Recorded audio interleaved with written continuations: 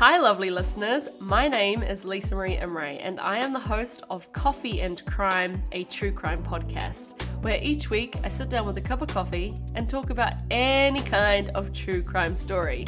So if you are interested in true crime, which I bet you are since you're here listening to this amazing podcast, or you like drinking coffee, then feel free to give Coffee and Crime a listen too. It is available on all major podcast platforms. You can also find Coffee and Crime on Facebook or Instagram, where the DMs are always ready for you to slide in with your thoughts and feelings, recommendations, or anything true crime related.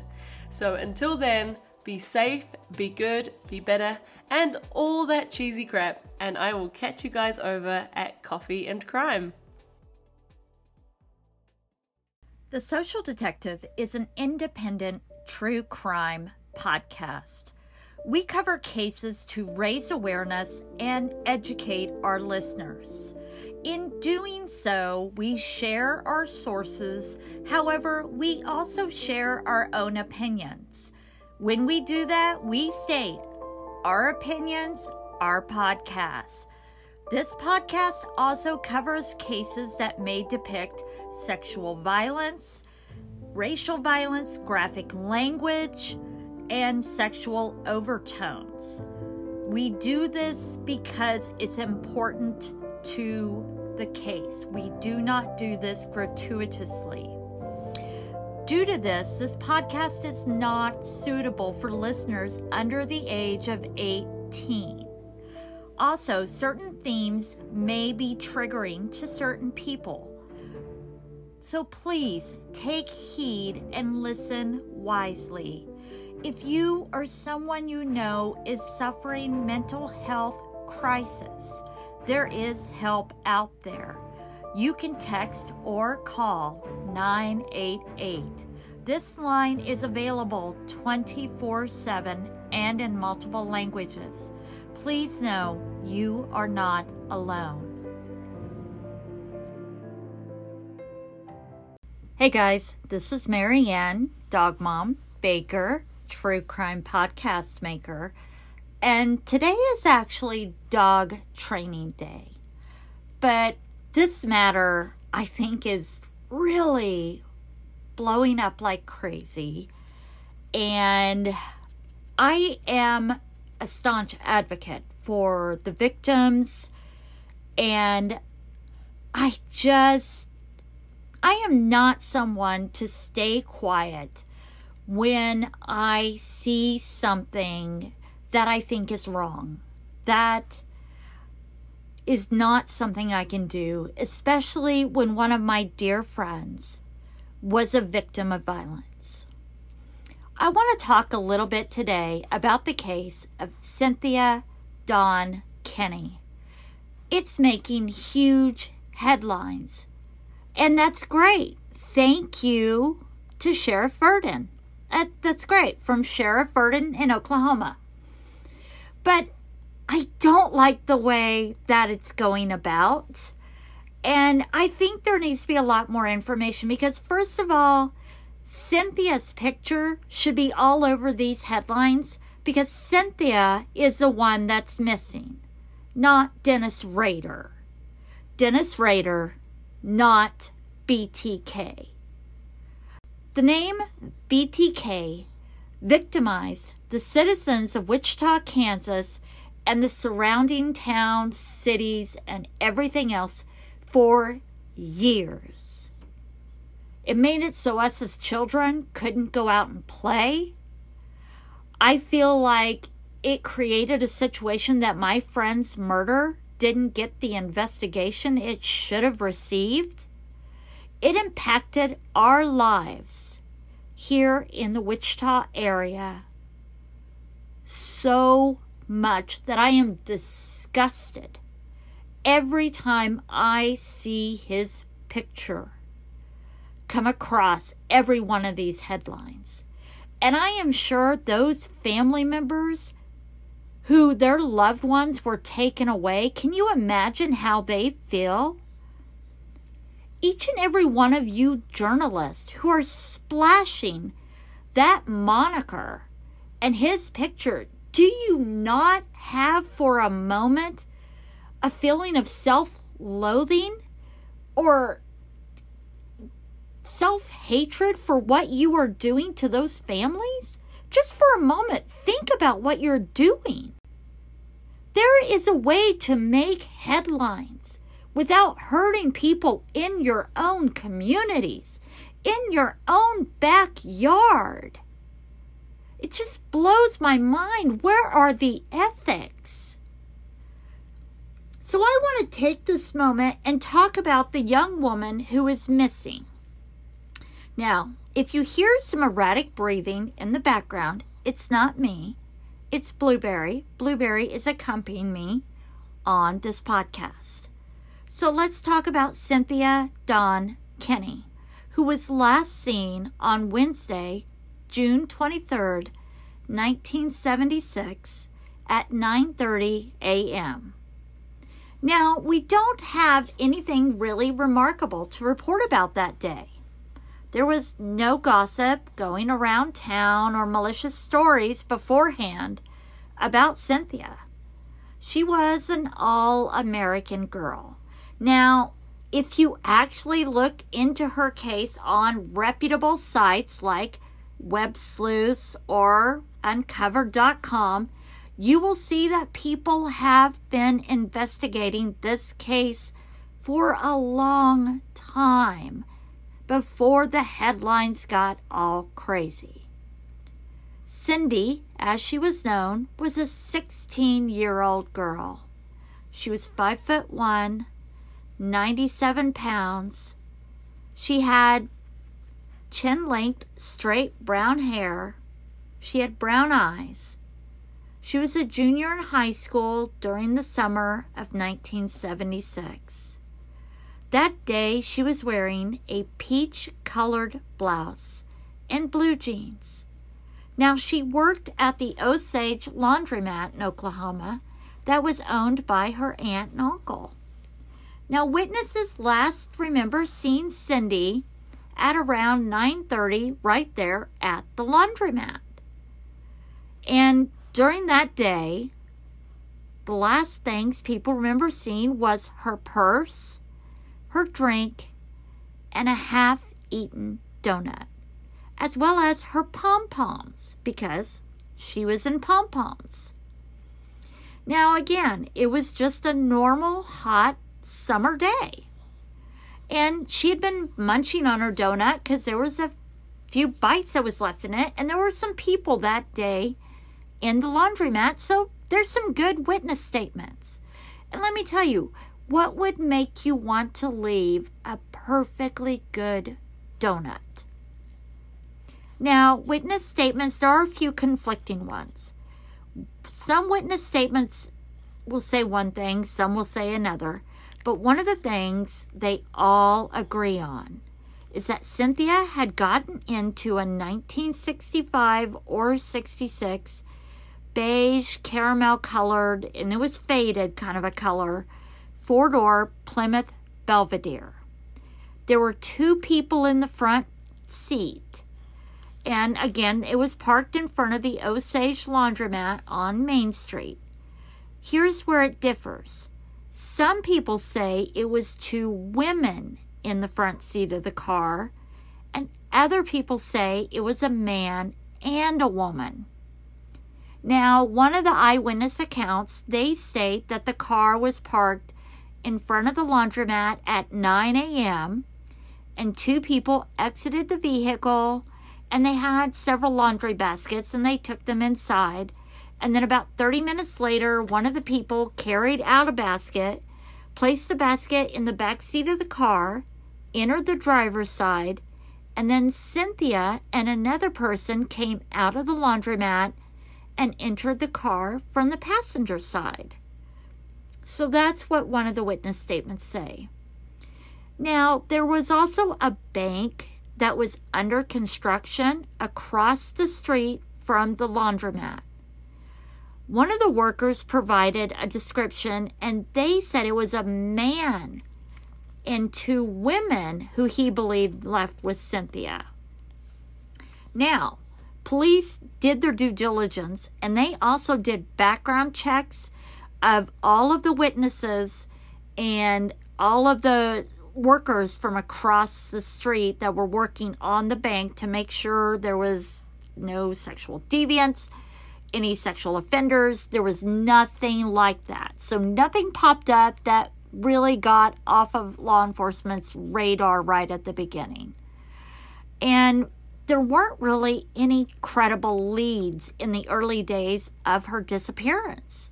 But small towns in the Midwest doing what small towns do best, all sorts of conspiracy theories started to leak in, and then all the gossip started going. And everybody started seeing Cynthia or Cyndi in all sorts of different places. Some people suggested, I saw her. Of course, cults were really big back then, remember? Everybody had all these religious cults. So it started going around that she was part of a religious cult, and she was traveling around. And then in 1991, authorities began investigating the 1960s disappearance of Maxine Beatrice Green. Now, she was believed to have been murdered by her husband, Hobart Jess Punch Green. What a nickname for a guy who might have murdered his wife, right? Punch. Now, as searchers were beginning to conduct a property search owned by Mr. Green, a woman comes over and reports that she'd seen Hobart Green with a description of somebody who looked like Cyndi minutes before she had disappeared. So this kind of puts him in the area with Cyndi. Now, I don't know how far police went to actually substantiate any of these reports or that information. And at the time of the search, Hobart, he was already serving a life sentence for killing his 20-month-old son in 1985. Police expressed a desire to go to the prison to question him about Cynthia, but it's unclear whether that ever actually occurred. It's also not very clear whether Green or his wife or anybody fit the description of the man or woman seen at the laundromat. And, you know, there wasn't really anything in Cynthia's background that really would have given her any reason to run away and go join a cult or to run away at all. I mean, she had a stable home life. She had plans to become a cheerleader in the upcoming school year. She had lived in Liberal, Kansas before moving to Oklahoma. Her family had even hired private investigators and consulted psychics to try to find out what happened to her. But they never could figure it out. Now, one thing that really kind of bothers me is that they didn't seem to pursue the Green theory very far. Because to me, it sounds pretty plausible. I mean, this guy, his wife, who went missing, the reason they thought that he killed her is because the woman's daughter said that she saw him kill her. I mean, she described so much saying that she saw this happen. I mean, it all seems really plausible. And it just seems like nobody really took it to heart and nobody really investigated it really well. Yeah, sorry, you're going to hear dogs barking again. This was supposed to be my day of dog training, but I thought sharing Cynthia's story was really important since it didn't seem not a lot of people were. Everybody's a little too focused on Dennis Rader, and I wanted somebody to focus on Cynthia. So I apologized for that. And that's what I wanted to bring up is, again, let's talk about the fact everyone wants to focus on serial killers. And that's exactly what happened here. We've got this sheriff who wants to focus on Dennis Rader. And not only that, a local columnist is also focusing on serial killers. Now, let me share with you about the sheriff and some investigative journalism. And it's like in a column or a paper called E-Commerce, or let me try to figure out what the hell this is. The columnist, his name is Del Lewis, and he writes this article back in 2021. Who knows? Maybe that's the inspiration the sheriff has when he decides to look into Dennis Rader on this case, because the sheriff was elected on June 30th of 2020. But the newspaper actually looks like some chat GPT type of paper. It's called Examiner Enterprise.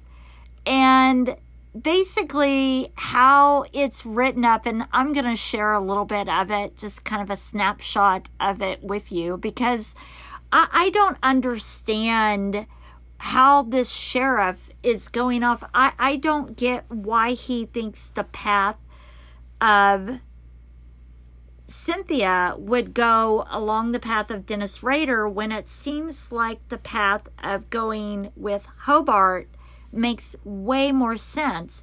But in this investigative, I'm using quote marks, investigative journalism, he writes that he thinks, what about one of the deranged serial killers who were terrorizing the country back in the day when Cyndi disappeared? You might ask. And with the recent death of Samuel Little, who confessed to 93 murders, this investigative journalist has been looking into that idea himself. During his killing spree, Little was known to have traveled across the country, so he may have come to Oklahoma. However, his victims were all young black women, many of whom were drug addicts without a lot of family. And with a big family and many friends, Cyndi did not fit this description. Little, who is considered by the FBI to be the most prolific serial killer in U.S. history, died in a California prison this past December. So this journalist then decides to talk about Gary Ridgway.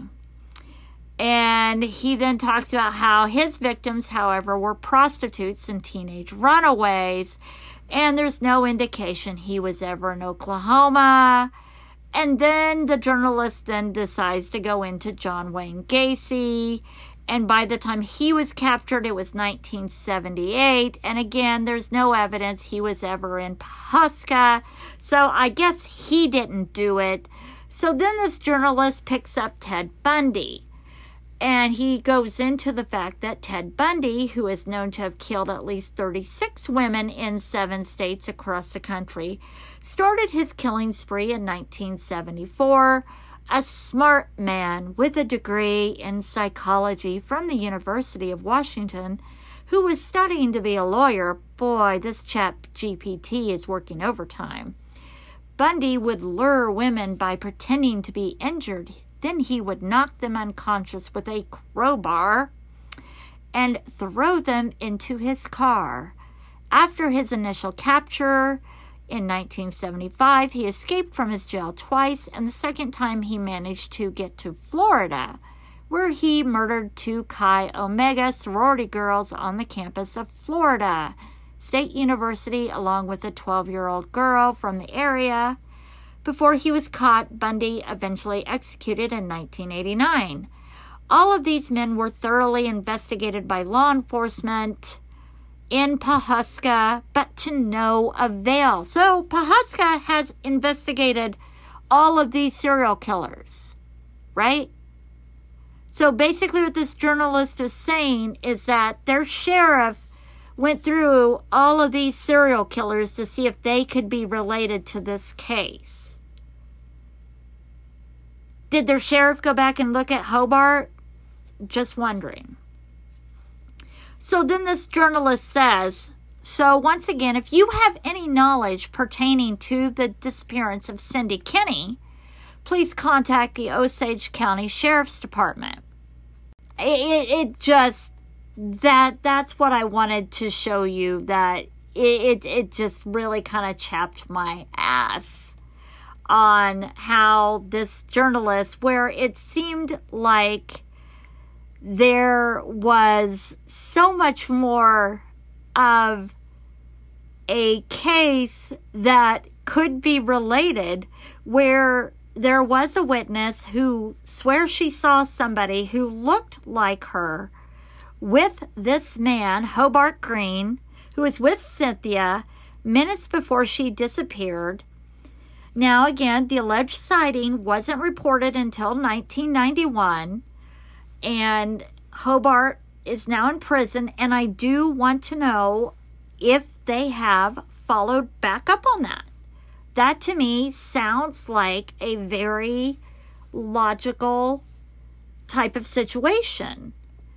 And, you know, we definitely want to make sure that the victim or this missing person, we want to make sure this stays focused on Cynthia Kinney, not going back and everybody refocusing on those crimes of Dennis Rader and the carnage he inflicted upon Kansas. So, on June 23rd, 1976, from Pawhuska, Osage County, Oklahoma, 16-year-old Cynthia Kinney, she was born on January 16th, 1960. At the time she went missing, she was 5'1". She weighed about 97 pounds. She had chin-length brown hair. She had brown eyes. She was wearing a peach blouse and blue jeans. There's no mention of any type of jewelry she had on. She had pierced ears. Her fingerprints are available. Her dental status is available. Her DNA is available. Cynthia, again, was last seen on Wednesday, June 23rd, 1976 at 9:30 a.m. She was seen getting into a four-door Plymouth Belvedere that was about beige or caramel-colored, faded, in front of the Osage Laundromat on Main Street. If you have any information regarding her case, please contact the Osage County Sheriff's Office at 1-888-287-3150.